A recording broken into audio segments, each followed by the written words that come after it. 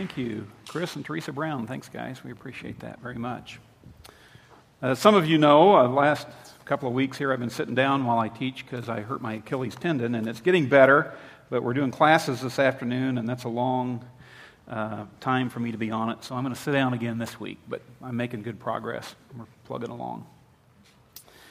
We're moving through the book of Philippians. We're doing verse by verse, and today we're going to talk about the truth that happiness can be learned. Many people think happiness is simply a matter of luck. If your circumstances line up and they're good, then you're happy. But there's really nothing you can do about it. It's just sort of whatever happens, happens. The Bible doesn't teach that. The Bible teaches that happiness can be learned. There are certain qualities that if you learn them and build them into your life, your happiness in life will go up. There are certain qualities that if you learn those and build those into your life, your unhappiness will go up. You can identify qualities that will increase your happiness. You can identify qualities that will increase your unhappiness. And you can do this. If we made two columns, if we had a happiness column and an unhappiness column, and I just give you some terms, you could identify which column those would go in. If I said impatience, that goes in the unhappiness column. I mean, impatient people are unhappy people. Patient people are happier. If I said cruelty, cruel people are unhappy. They're unhappy people. Kind people are happier. If I said arrogance, you got unhappy. Arrogant people are unhappy people. Humble people, they're happier. You can identify qualities that will increase your happiness. And this weekend, we're going to look in the book of Philippians, and we're going to look at 4 qualities that if you build them into your life, your happiness, you'll discover joy. Your happiness is going to go up. Now, Philippians 2:19-30, Paul's in Rome, in prison, awaiting execution for preaching the gospel. He writes this letter to a church in Greece in the city of Philippi. That's why it's called the letter to the Philippians. Paul had started the church in Philippi from scratch, led some people to the Lord, started the church. The church had given him money over the years to help fund his missionary journeys, and now they had sent some money to him to help meet his needs while he's in prison in Rome. And this book is actually a thank you letter from Paul to the Philippians. We're going to talk more about that next week. But in the middle of this letter, Paul gives us some personal information about 2 other gentlemen. I'm just going to read this out loud to you. I hope in the Lord Jesus to send Timothy to you soon, so that I may be cheered when I receive news about you. I have no one else like Timothy who takes a genuine interest in your welfare. For everyone else looks after his own interest, not those of Jesus Christ. But you know that Timothy has proved himself, because as a son with his father, he has served with me in the work of the gospel. I hope, therefore, to send him as soon as I see how things go with me. I'm confident that I myself will come soon. Paul has some confidence, some hope here that he's going to get out of prison and be able to go back to Philippi. I think it is necessary to also send back to you Epaphroditus, my brother, my fellow worker, and my fellow soldier, who is also your messenger, whom you sent to take care of my needs. The Philippians had sent the financial gift to Paul, but through Epaphroditus. And now Paul is sending Epaphroditus back to Philippi. For he longs for all of you, and is distressed because you heard he was ill. Indeed, he was ill and almost died. But God had mercy on him, and not on him only, but also on me, to spare me sorrow upon sorrow. Therefore, I am all the more eager to send him back to you, so that when you see him again, you may be glad, and I may have less anxiety. Welcome him in the Lord with great joy, and honor men like him, because he almost died for the work of Christ, risking his life to make up for the help you could not give me. Now, in this passage, there are 4 qualities that if we learn to build those into our life, we're going to discover joy. Our happiness is going to go up. And we see these in the lives of Timothy and Epaphroditus. Paul endorses these 2 guys as role models. They are good examples. He says of Timothy in verse 20, I have no one else like him. If Paul, who wrote most of the New Testament, says there's nobody in the world like Timothy, you need to pay attention to that guy. And in fact, 2 books of the Bible are written to Timothy, 1st and 2nd Timothy. He is an important character. Paul says, I have no one else like him. And then he says about Epaphroditus, I want you to welcome him and honor him because he nearly died for my sake. Now, where does nearly dying intersect with discovering joy? Okay? That's what we're going to find out here as we look at this. Paul says, I'm sending these two guys to you for 3 reasons. In verse 19, he says, so that I may be cheered. It's going to cheer Paul up to send these guys to Philippi. Verse 28, he says, so that you may be glad. It's going to make the Philippians glad to have these two guys come and see them. And in verse 28, he says, so that I may have less anxiety. So what's going on with these guys is going to make me happy, you happy. It's going to reduce everybody's anxiety. So what are the 4 character qualities that you and I need to build into our life that'll make us happy, make the people around us happy, and reduce everybody's anxiety? Let's find out. Here we go. First thing you have to learn is to shift the focus away from myself. Starting point of all happiness is to shift the focus away from myself. If all you live for is I, me, mine, you are going to be an absolutely miserable person. Because if you want to be happy, you got to shift the focus off of yourself. And Paul gives Timothy as an example of this in verses 21 and 22. He says, I have nobody else like him who takes a genuine interest in your welfare. For everybody else looks out for his own interests. Paul said, there's nobody like Timothy who looks out for the genuine interest in other people, not just himself. You know, unselfish people are very, very rare. Paul says Timothy takes a genuine interest in your welfare. He genuinely cares about you. Others only care about themselves. Now, what we're talking about here is a matter of focus. The first key to happiness is you've got to shift the focus away from yourself and onto other people. Now, you don't do that normally.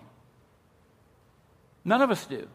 Our normal focus is on ourselves. You have to intentionally train yourself to do the opposite, to shift the focus away from yourself. Phillips' translation of this verse says this about people. They're all wrapped up in their own affairs. Circle that phrase, wrapped up. For you single adults out there, let me just give you some fatherly advice here, okay? It is better to sit at home without a date than to go out on a date with somebody who's all wrapped up in theirself. I mean, ladies, a guy who is all wrapped up in himself is no gift. Guys, a woman who's all wrapped up in herself, no gift. When people are all wrapped up in their own agenda, their own affairs, they're not caring, they're not looking out for anybody else, and over time, that will wound, weaken, even wear out a relationship. It just happens all the time. Philippians 2:4 in the Message says, don't be so obsessed with getting your own advantage. Forget yourself long enough to lend a helping hand. Now, if you did that, do you think you'd be happier? The answer is yes. Yes, you would. But it is not an easy thing to do because in our culture, in our very nature, we are self-centered. Researchers studied 1 million books over the last 200 years in America. 100 books over 200 years. And they compared the words that were used then to the words that are used now. And they looked at the words that have increased in use and the words that have decreased in use. The words that have increased in use today are I, me, my, choice, unique, and special. I am so special. We're just all so special. Yeah, the words that you don't hear much today are responsibility and prayer. Now, what's that tell us about our culture? You know, let me just show you some ads that illustrate where this is going, because we don't even realize how we're being brainwashed and influenced by this. First ad, this is a Coca-Cola ad. And Coca-Cola did an ad that says happiness is something that you drink. I mean, there's a Coke bottle, and the slogan says, open happiness. Coke says, if you just buy our product, that's the key. If you just buy our product, you don't even have to drink it. If you just open a Coke, you're happy. Open happiness. Okay? Audi came out with one that says, joy is found in something you drive. It says joy, all those O's are the Audi symbol. Joy finally has meaning. Joy is something you drive. A BMW responded with that and said, no, joy is BMW. That's where the joy is. Pepsi says, live for now. Don't worry about tomorrow. Don't worry about anybody else. Just live for the moment. Live for now. Sprite says, obey your thirst. Whatever your appetites are, whatever your urges are, whatever your needs are, obey that. Live according to that. You see how these messages just over and over and over are telling you, it's all about you, it's all about you, it's all about you. Okay? Burger King, have it your way. I mean, that's not bad advice when you're trying to get a burger, but it's real bad advice in relationships. If you always have to have it your way in a relationship, the relationship's going to implode. And Burger King has even gone, now they're changing it to be your way. I mean, so now a hamburger is not just something you have your way, a hamburger is something you can be.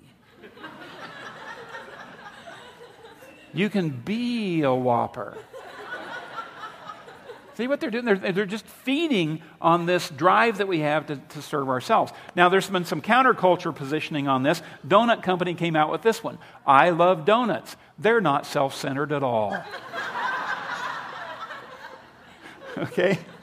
So the bottom line, now that you're all thirsty and craving a donut, bottom line is our culture teaches you that it's all about you, me, I. So I have to intentionally learn to shift the focus off myself in order to be happy. Otherwise, I'm just buzzed on sugar and charged up on fat. Okay? Number two, some of you have experienced that. Number two, if you're going to learn to be happy, you must become someone that people trust. Proverbs 13:15. Those who can't be trusted are on the road to ruin. The more people trust you, the happier you will be. If people don't trust you, you're not going to be happy. If no one trusts you, you will be miserable. Because you got to learn to be trustworthy in order to be happier. And Paul uses Timothy as an example of this. Verse 22. Timothy has proven himself, because as a son with his father, he has served me in the work of the gospel. He said, I've seen Timothy in all kinds of circumstances, and he's the real deal.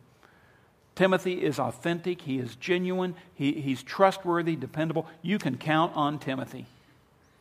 God's Word translation says, you know what kind of person Timothy proved to be.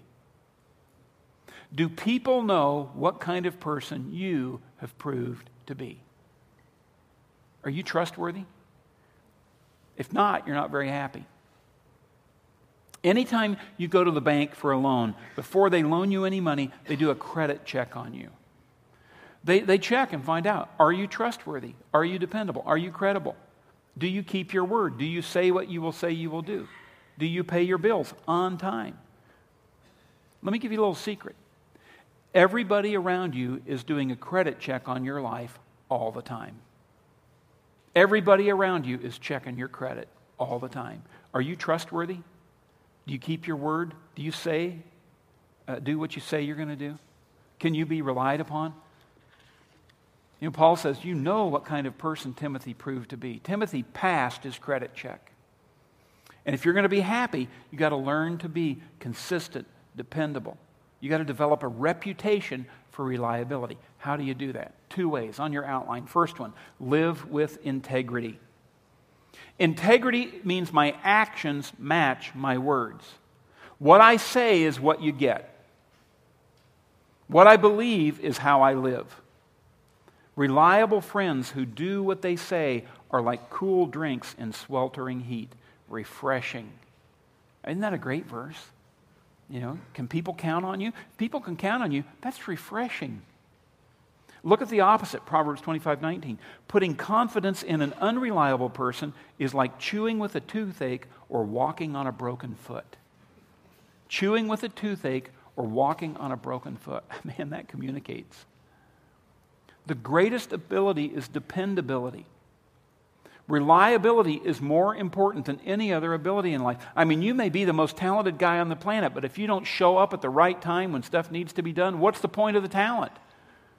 If you've got the ability but no reliability, what good is it? Are you creditworthy? Are you worthy of trust? Are you a person of integrity? Second way I become someone people trust is I keep my promises. Psalm 15:4. These people always do what they promise, no matter how much it may cost them. If I say I'll do it for this price, that's the price I do it for. If I say I'll do it at this time, that's the time that I do it. Whether it's convenient or not, it may cost me something to do it. But I keep my word no matter what it costs. And when you live like that, people can trust you, and because people trust you, your happiness goes up. Because you're not always having to cover for yourself. You're not always having to defend yourself. And so you have more joy. Third skill you need to learn. Learn how to work well with others. That's the skill of collaboration. You know, if you don't work well with other people, you'll be unhappy. Because most of life is spent working with other people. So what do I need to learn in order to work with other people? Two things on your outline. First one, learn to cooperate. Cooperate. That is not something that we do automatically. You have to learn it. Parents, you know that. One of the first things you have to teach a little kid is how to cooperate, how to get along with other people. Paul identifies Epaphroditus as an example of this. Verse 25, I send back to you Epaphroditus, my brother, my fellow worker, and my fellow soldier, who is also your messenger, whom you sent to take care of my needs. Paul says, Epaphroditus, he's a team player. He's not a lone ranger, a prima donna, a rogue. He's no diva. This guy knows how to work with other people. Paul uses 3 relational terms to describe him, 3 teamwork terms. He says, my brother, my fellow worker, my soldier. He calls him my brother because the church is the family of God. 133 times the Bible uses family terms to refer to the church because we're a family. You know, you're sitting around all these other people, the people in here who believe in Jesus Christ, they're your brothers and your sisters. We're family. Turn to the person next to you and say, how you doing, bro? How you doing, sis? Yeah, go ahead. Yeah. No sibling rivalry in the church. We're just family, okay? And then he says we're a fellowship. He's a fellow worker. We have the same common goal and purpose to fulfill. We all have the same great commandment, the same great commission. We're all on the same mission. We are to work together in fellowship. He says, my fellow soldier. And would you agree that life is a battle? Yeah, it is every day. And we all face the same enemy. We face a common enemy. And we need to support, defend, encourage, and protect each other. Now, where do I learn to be part of a family? Where do I learn to be in fellowship and work well with others? Where do I learn to fight for each other? Not with each other, but for each other. Where do I learn that? Well, there's a word for that. Small groups. It's small groups. You don't learn it in a big meeting like this. You don't learn that kind of stuff sitting in rows looking at a guy with a sore foot. Okay? You learn to do that sitting in circles face to face with other people in a small group. It's in the small group where you learn to support, defend, encourage, and protect each other. And I love my Tuesday morning men's small group because that's the kind of stuff we do for each other. The Message paraphrase of one of the Beatitudes, Jesus said, you're blessed when you can show people how to cooperate instead of compete or fight. Learn to cooperate and your happiness will go up. Because there's no happiness in contention. Next, I need to learn to be considerate. Considerate. The more considerate you are of other people, the happier you will be. The more inconsiderate you are of other people, the more unhappy you're going to be. I mean, think of this. You've seen it happen. You're out in a restaurant, and there's somebody there who is inconsiderate to the waiter or waitress. Is that person happy? No, they're not happy. Neither is the server. Neither are the people they're with. Neither are the people sitting around them. I mean, there's no happiness. There's no joy in being inconsiderate. Paul says you've got to be thoughtful, kind, sympathetic toward other people. And again, he gives Epaphroditus as an example. He says, now I must send him back to you because he longs to see all of you. He has been worried about your distress since you heard that he was sick. 2 examples of consideration here. First, Paul is considerate of his fellow worker. He says, Epaphroditus is homesick. He wants to go back home. I need to be considerate of that, of his yearnings, his needs, his desire there. And Epaphroditus is considerate of the Philippians. They'd heard that he was sick. They heard he'd almost died. They're concerned for his welfare. They're distressed. Is he okay or not? So he's longing to go back so they can say, oh yeah, he is okay, and can put their fears at rest. You know, the more considerate you learn to be of other people's needs and fears, the more happiness you're going to have. more considerate you learn to be as a husband, as a wife, the happier your marriage is going to be. If you are inconsiderate, you'll have an unhappy marriage. It'll kill your marriage. 1 Corinthians 1:10, Paul says you must, notice this is not an option, you must get along with each other. You must learn to be considerate, cultivating a life in common. Cultivate a life in common. He's saying it takes hard work. It's not an option. It's something. How many of you are growing a garden this year? Any of you gardeners out there? You know what this word cultivate means. You know that's a lot of hard work. You know, stuff that bears fruit and bears vegetables doesn't just pop up out of the ground automatically and produce a harvest. You know, the stuff that pops up out of the ground automatically, those are weeds. Okay? But if you're going to grow fruit or if you're going to grow vegetables, you got to till the soil, you got to break up the clods, you got to plant the seeds, you got to water it, you got to fertilize it, you got to weed it, you have to cultivate it. And it's a lot of work.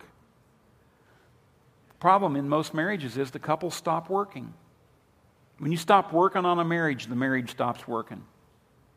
And people will give up on a marriage rather than work on a marriage because it's hard work to cultivate a life in common.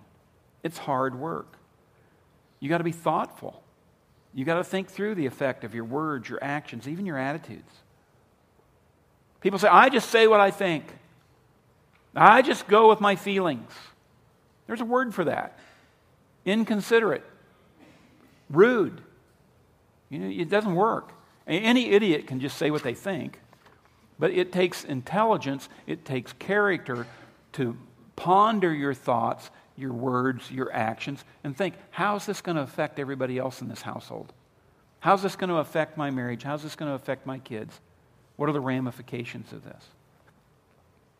Paul's an example of this, 1 Corinthians 10:33. He says, I don't just do what I like or what's best for me. How many times you hear, I got to do what's best for me? Paul says, I don't do that. But I do what's best for everyone so that they may be saved. Paul says, I put conversion ahead of comfort. I put the conversion of other people ahead of comfort because there is tremendous joy in seeing people cultivate a life in common, especially when that life is around Jesus Christ. Number 4, if I want to be happy in life, the fourth choice I need to make is to live for something worth dying for. Until you have that, you're not going to experience the ultimate happiness in life. I must learn to live for something worth dying for. Most people today are giving first-class allegiance to second-class causes. And those causes are betraying them. We give a big-time commitment to small-time causes that aren't going to last. Aren't going to last. And so whenever you're with your time, your energy, your talent, your treasure, even your thoughts, you need to ask yourself, how much is this going to matter in 5 years? How much is this going to matter in 10 years? How much is this going to matter in 1,000 years?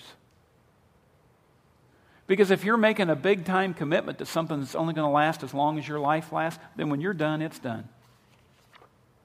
You know, the best use of your life is to invest it in that which will outlast it. You need to live for something worth dying for. And until you figure out what that is, you're not living, you're just existing. You're just coasting. Coasting to the end. Paul says about Epaphroditus, indeed, he was very ill and he almost died. He risked his life for the work of Christ. That's living for something worth dying for. And was at the point of death while trying to do for me the things you couldn't do because you were far away. And Paul's in prison in Rome. Philippian church is 800 miles away. Philippians decide to send a care package to Paul in prison. There are no planes, trains, and automobiles. There's no FedEx, no UPS. 800 miles to deliver this offering. And Epaphroditus, a guy in the church, raises his hand and says, I'll take it. Says, I'll trek 800 miles through robbers and thieves and storms and rock slides. I'll walk 800 miles, probably walk most of the way. I'll walk 800 miles to take a gift to a guy in prison. It says he risked his life. The Greek there is literally a gambling term. He gambled his life for the cause of Christ. Epaphroditus was God's godly gambler. Took a risk. And then on this 800-mile mission to take this offering to Rome, he gets some kind of a disease, and in spite of sickness, almost to death, he completes his mission. He finishes what he starts. No wonder he's worthy of honor. So let me ask you a couple of questions. First, what commitment have you started that you haven't finished? What commitment have you made that you need to keep? Maybe it's a commitment you made to your husband or your wife, maybe a commitment to your kids or to a friend, maybe even to your boss. Maybe it's a commitment you made to God. And you need to fulfill that commitment that you started in order to prove that you are reliable and trustworthy and keep your promise. I mean, you know if you do that, your joy will go up because you know how sad it makes you to realize I haven't completed that task. There's no joy in that. Second question, is your commitment to Christ deep enough to cause you to risk your life? Most people will follow Christ when it's convenient, comfortable, and doesn't cost them anything. Are you willing to follow Christ when it's inconvenient, uncomfortable, and costly? When it costs you, if you were in the Philippian church, would you have given to this offering? Would you have given of your resources to help Paul, a guy 800 miles away in prison awaiting execution? They may execute the guy before the money even gets there. You know, Paul tells us that the Philippians gave out of their need. This wasn't just excess. This wasn't out of their bonus. These people dug deep. They sacrificed in order to give this offering. That's why God says to honor people like this. That's why God honored them by putting this book in the Bible. I mean, do you think God's plan is just to let you coast through life without your faith ever costing you something? As long as you're alive, God's going to be testing you with risky decisions for His sake. Not decisions to do something stupid or rash, but just decisions where it causes you to grow and strengthen your faith and increases your trust and demonstrates your maturity and your trustworthiness. God is calling you to be a part, to play a role in what He wants to do through the church. This church. I'm absolutely certain of that, or He wouldn't have led you here. Why would God bring you here? Just to watch? No. This week I'm asking you to do something. I'm asking you to pray a very short prayer. I'm going to encourage you to make it the theme of this week. 2-word prayer. Use me. Would you just commit to praying that prayer this week? Just say, God, use me. It's a short prayer. It's a dangerous prayer. It's also the key to happiness because it gets the focus off yourself. It pushes you to be trustworthy. It prompts you to work well with other people. And it calls you to live for something greater than yourself, something that's worth dying for. You know, God blesses those who serve Him even when it's inconvenient. Look what Jesus said. Jesus gave the secret to happiness in Mark 8:35. He says, only those who give away their lives for my sake and for the sake of the good news will ever know what it means to really live. Only those who give their lives away for the sake of the gospel, for the sake of Christ, only those who live for something worth dying for will ever know what it means to really live. Because you're just existing if you're not living for a purpose greater than yourself. And the happiest people on earth are the ones who get the focus off of themselves. They learn to be trustworthy. They learn how to work well with others. And they're willing to take risks in faith. Before we pray today, I want to just talk to you about an opportunity. A while back, this typhoon Yolanda came into the Philippines and destroyed the city of Tacloban. And in the spring, we sent a team over there to help with relief efforts. We had some guys who flew into Tacloban and helped clean up after that typhoon. Well, I got word from Jeff Long with Kids International Ministries that the relief efforts are winding down and they're moving into the development phase. Okay, they've got to come back in here and rebuild the city. And what will happen is the Filipinos will just take all this debris that you see and they'll start piling it up and turning it into houses. And they'll just move into these slum-like conditions in these ramshackle shacks, and that's no way to live. And so what the guys did last time is they helped establish a ministry center. There was a nice big house that hadn't been destroyed. They went in, did some demolition, and turned it into a ministry center. And what Jeff wants to do now is to establish some anchor homes in this neighborhood that's going to spring up, and to create some housing for some key people so they can begin to start things like churches and clinics and schools to minister in that area. And so he's asking for teams to come and help build some houses. And you can build a house in that area for $4,000. Basically, it'll be about a 10 by 10 concrete slab with concrete block walls and a metal roof. And for these folks, it will be a palace. And so we've got a team of guys who are planning to go back over end of August, 1st of September. They're paying their own way to get there. So anything you give can go toward providing the funds to be able to build some of these houses. And so I'd encourage you just to pray and say, God, use me. Maybe I can help with this. It's a worthwhile project. It'll make a difference for Christ in a very needy area. Let's pray together. If you want to be happy, I'd invite you just to pray this prayer with me. Just in the quietness of your own heart and mind, just say, God, I want to learn to be happy. I want to discover joy in my life. So help me to get the focus off myself, Lord. I am really sick and tired of looking at me. Help me to become somebody that people can trust, to be reliable, dependable, trustworthy, to say what I say I'll do, to keep my promises. Lord, I need to learn how to get along better with others, to cooperate, to be considerate, to be a team member, to work with people who are different than me, to work with people who are difficult. I want to be like Paul, who said, I don't just do what's best for me, but I do what's best to bring people to Christ. And if you're married, would you just say, Lord, help me to cultivate a life in common with my spouse, to be considerate, my spouse and my kids, and to do the hard work I need to do to make my marriage grow and flourish and bear fruit. Lord, help me to live for something worth dying for. Help me this week to have the courage to just pray, use me. Lord, to get the focus off myself and to be ready to respond in the way that you call me to. Give me something greater to live my life for than just myself. Maybe you're here today and you've never invited Jesus Christ to come into your life, to be your Savior, to be your Lord. This would be a great opportunity to open your heart and life. Say, Jesus, please come in. Forgive me of my sin. Cleanse me. Heal me. Restore me. Give me the strength. Bring me that eternal, abundant life that you offer. Help me to discover the joy that comes from living with you. God, give us the power of your presence, for we ask it in Jesus' name.